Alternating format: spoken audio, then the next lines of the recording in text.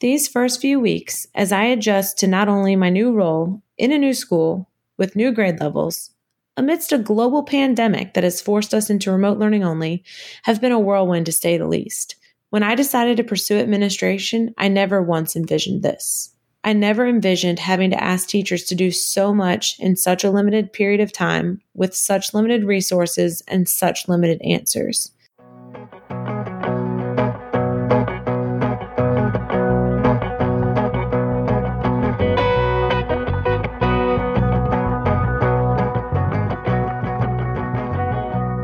Hello, and welcome to Moments of Inspiration, a podcast for educators by educators, with the purpose of sharing what's right in the world for a change. So buckle up and come take a journey with us, because no matter where you are, we're on this road together.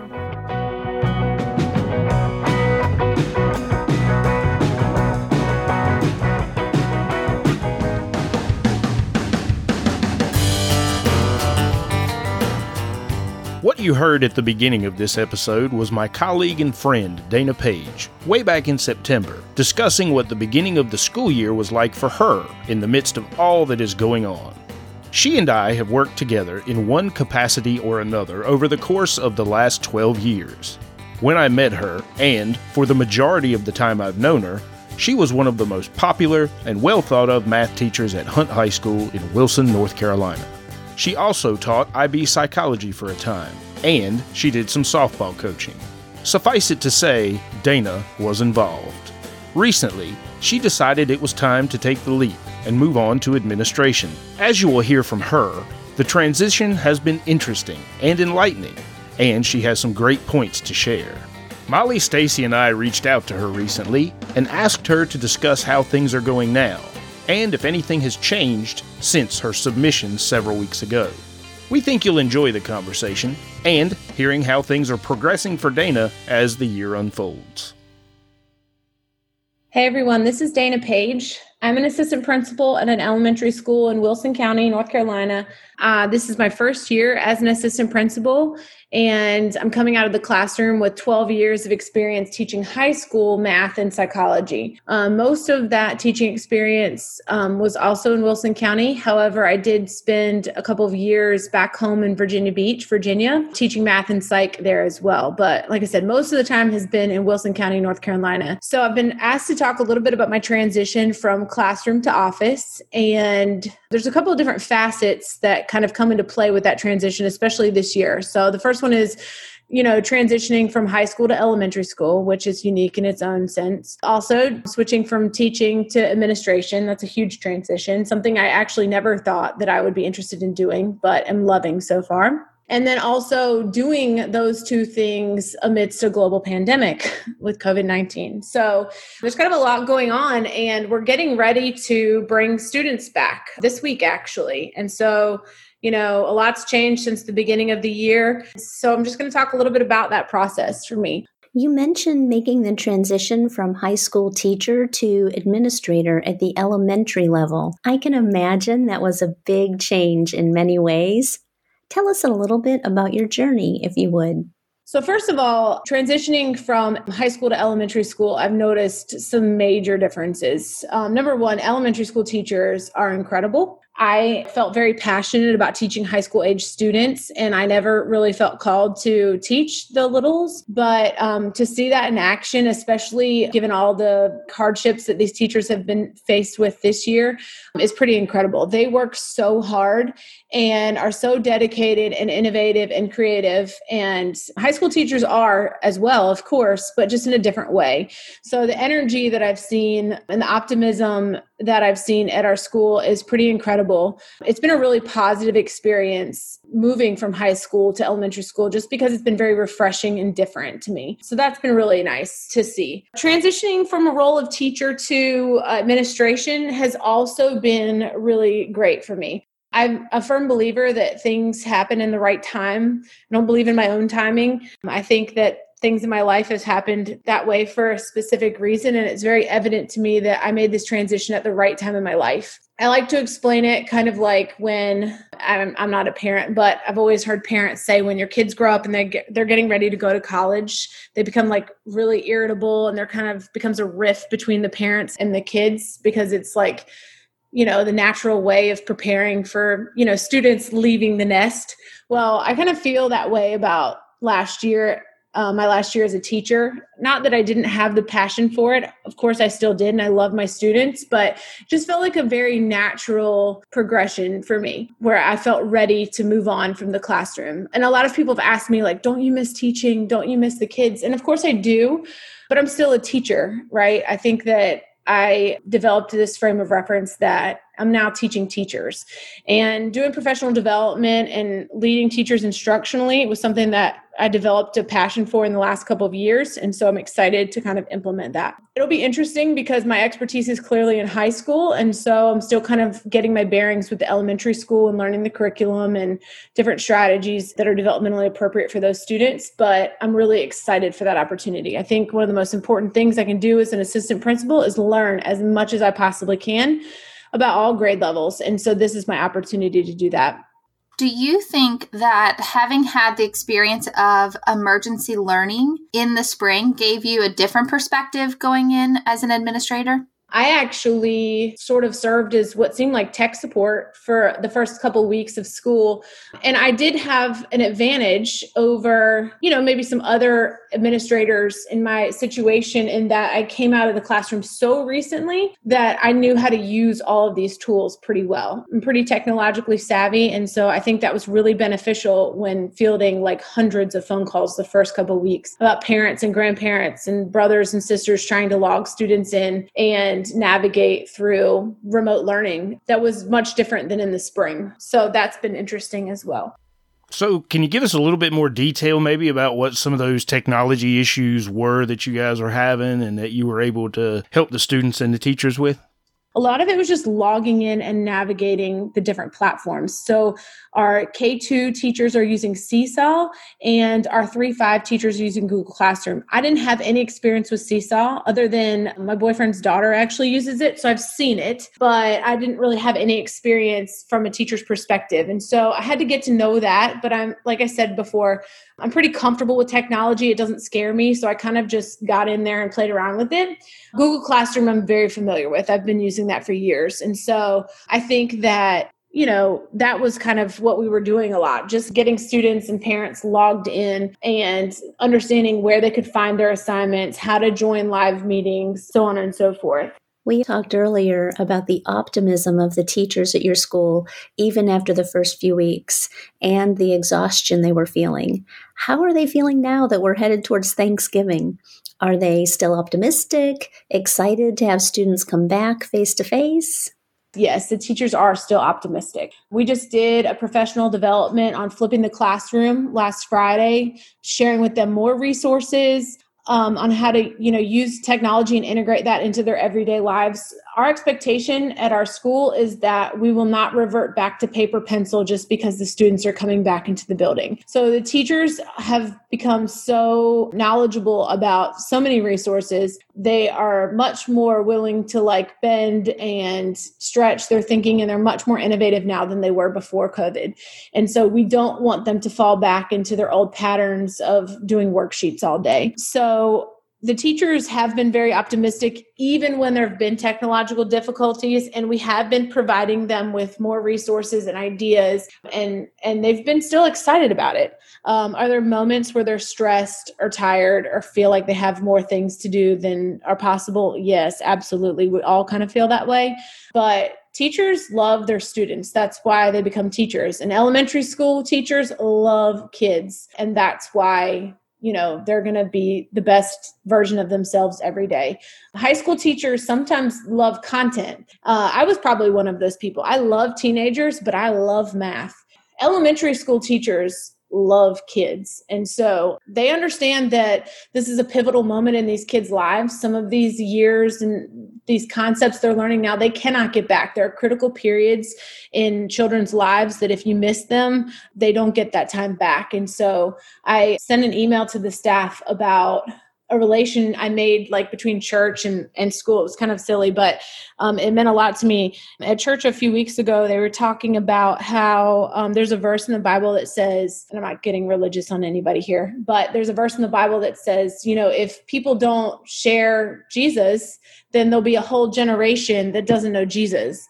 Well, if teachers don't teach kids, we're going to have an entire generation of uneducated people. And so, they take that very seriously because it is a very serious calling and important, and we can't have whole generations of people being uneducated in the future.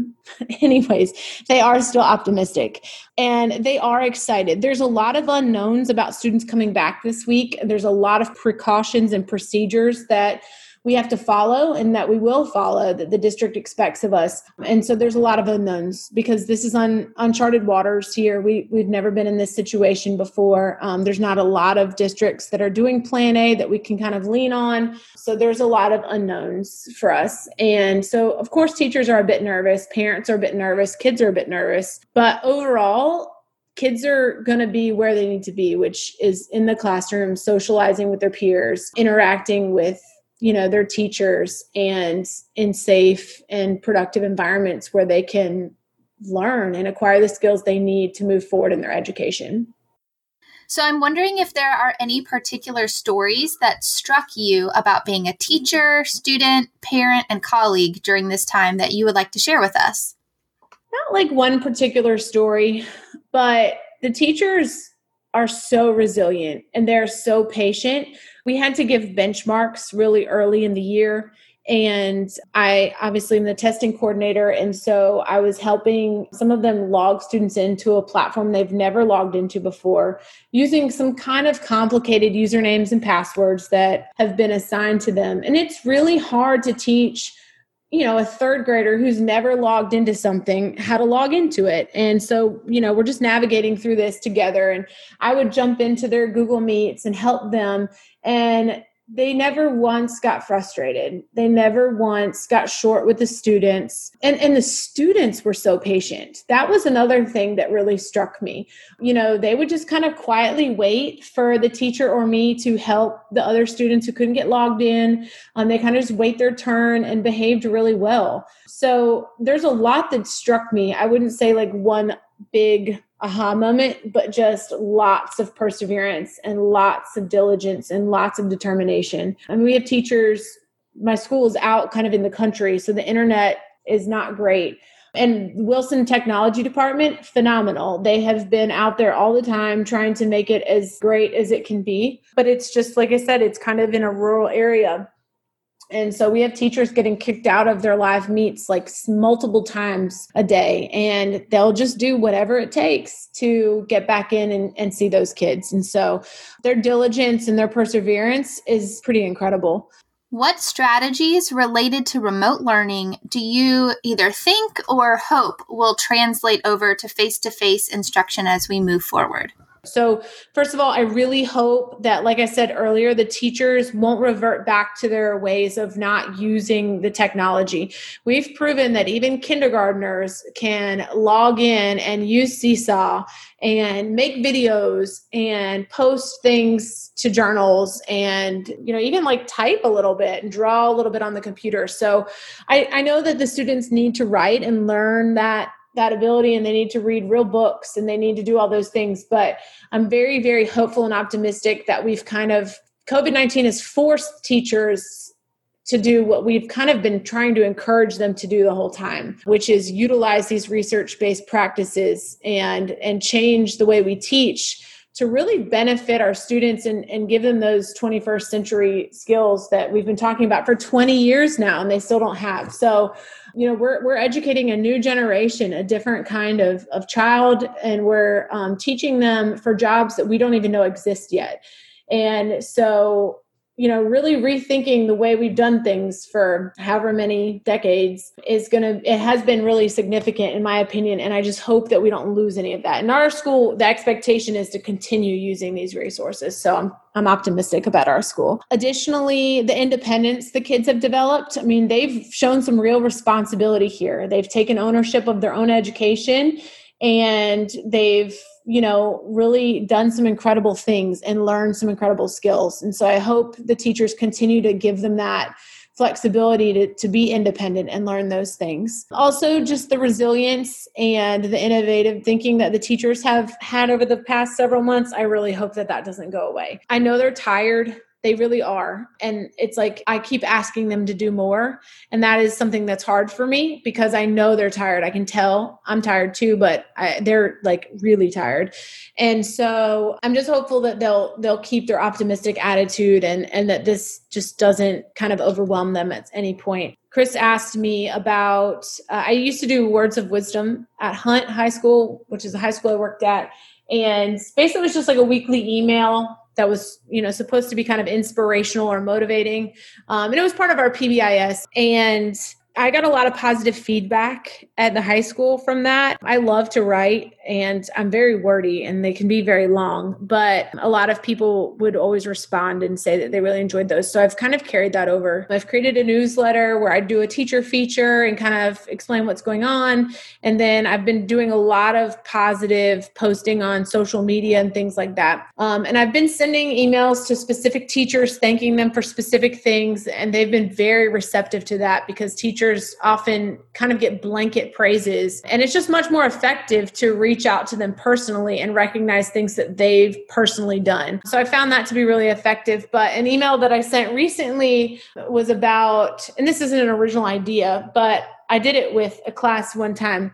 I gave everybody a sheet of paper and it was upside down. And when they come in, I tell them they have a pop quiz. And of course, they're all freaking out. And I tell them they don't flip over the paper until I tell them to. And so I kind of go 1, 2, 3. When you're going to flip over the paper, you're not allowed to ask any questions. You can't ask any questions. So then I count to 3 and I say, everybody flip the paper over. And the only thing on the paper is a single black dot. It's not necessarily in the center. It can kind of be anywhere. And I tell them they need to write as much as they can about that piece of paper for 5 minutes or however many minutes I give them, and depending on the grade level, I guess. And so, and they, they're all flustered. They're like, what do you mean? What are we writing about? La, la, la. I'm just like, just write. You're not allowed to ask me any questions. And so as I read the responses 5 minutes later, I read some of them out loud. Every single one of those kids in that class wrote about the dot. I mean, some of them are more creative than others. Some of them called it like a black hole. Some of them called it a period. Some of them tried to tie it to math for me and say it was a decimal point. There was lots of different creative ideas, but almost all of them wrote just about the black dot, which was less than 1% of the piece of paper. And so I told the teachers that 2020 is like a black dot.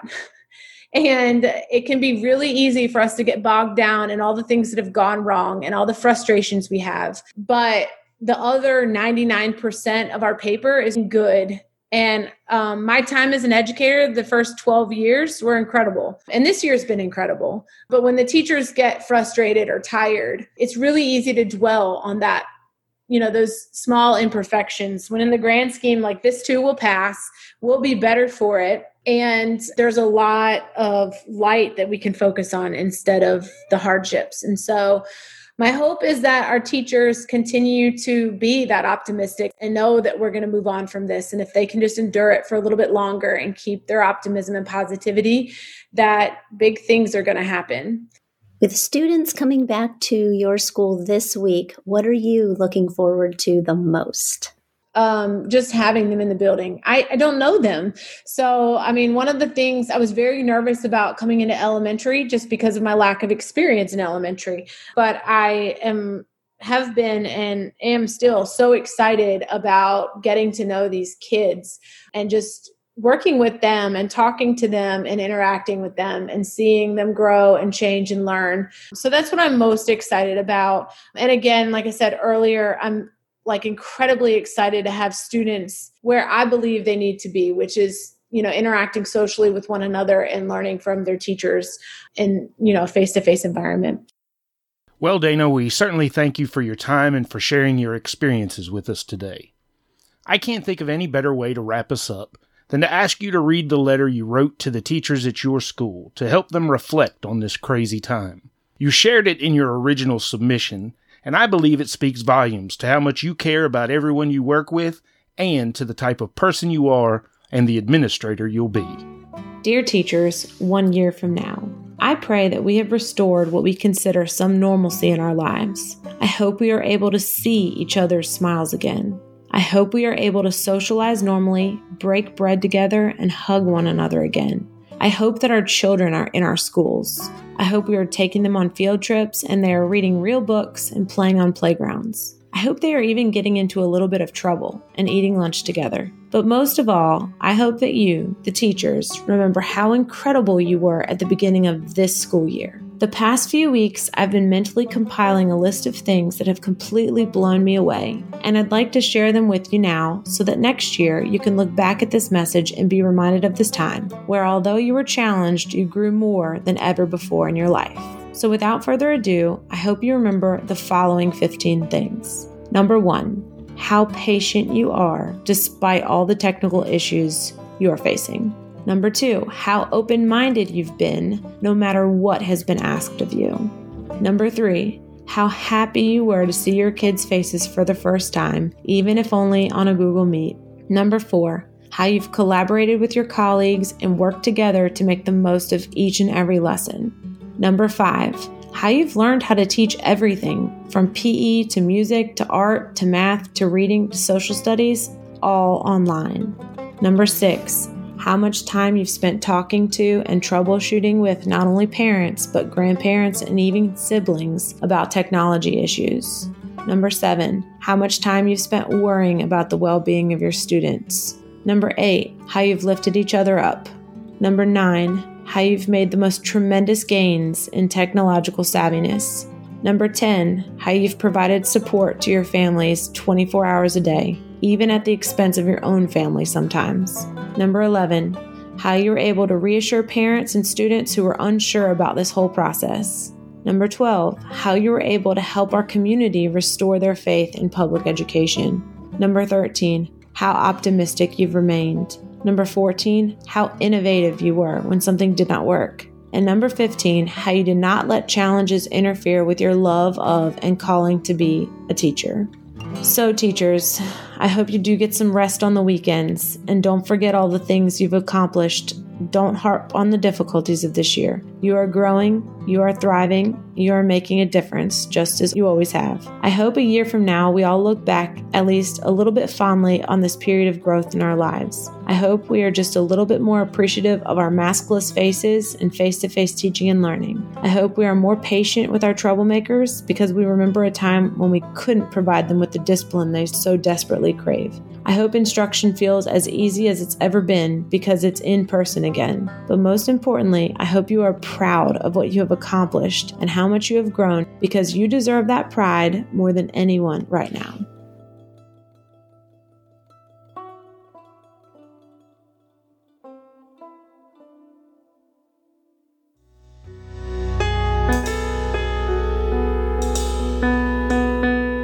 We might be distanced, but we can still be social through the many channels available to us in this digital age. Moments of Inspiration launched with the idea of keeping us connected during these interesting times and telling stories from the classroom, whether they're remote, hybrid, or safely in person. After all, as Kate DiCamillo says, stories connect us.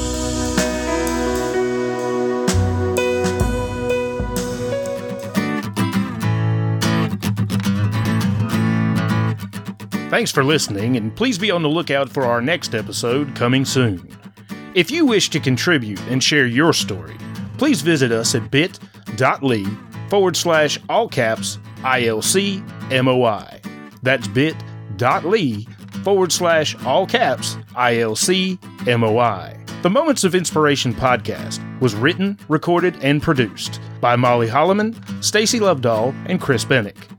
It is available on the following podcast platforms: Anchor.fm, Spotify, Apple Podcasts, Stitcher, Breaker, Castbox, Pocket Casts, Radio Public, and iHeartRadio, as well as through our website. The music in this episode was taken from YouTube Creator Studio and includes Rolling Heads by Unicorn Heads, Redwood by Quincas Morera, Credit Jam by Chris Bennick, Atlanta by Jingle Pump, and Dream Lagoon by Chris Haugen. We are so thankful that you have chosen to take the time to listen, and we look forward to hearing from you. Please consider subscribing and leave us some positive reviews. Now come on, get your voice out there. Oh, moments of inspiration. Everybody's talking about it. Thank you very much.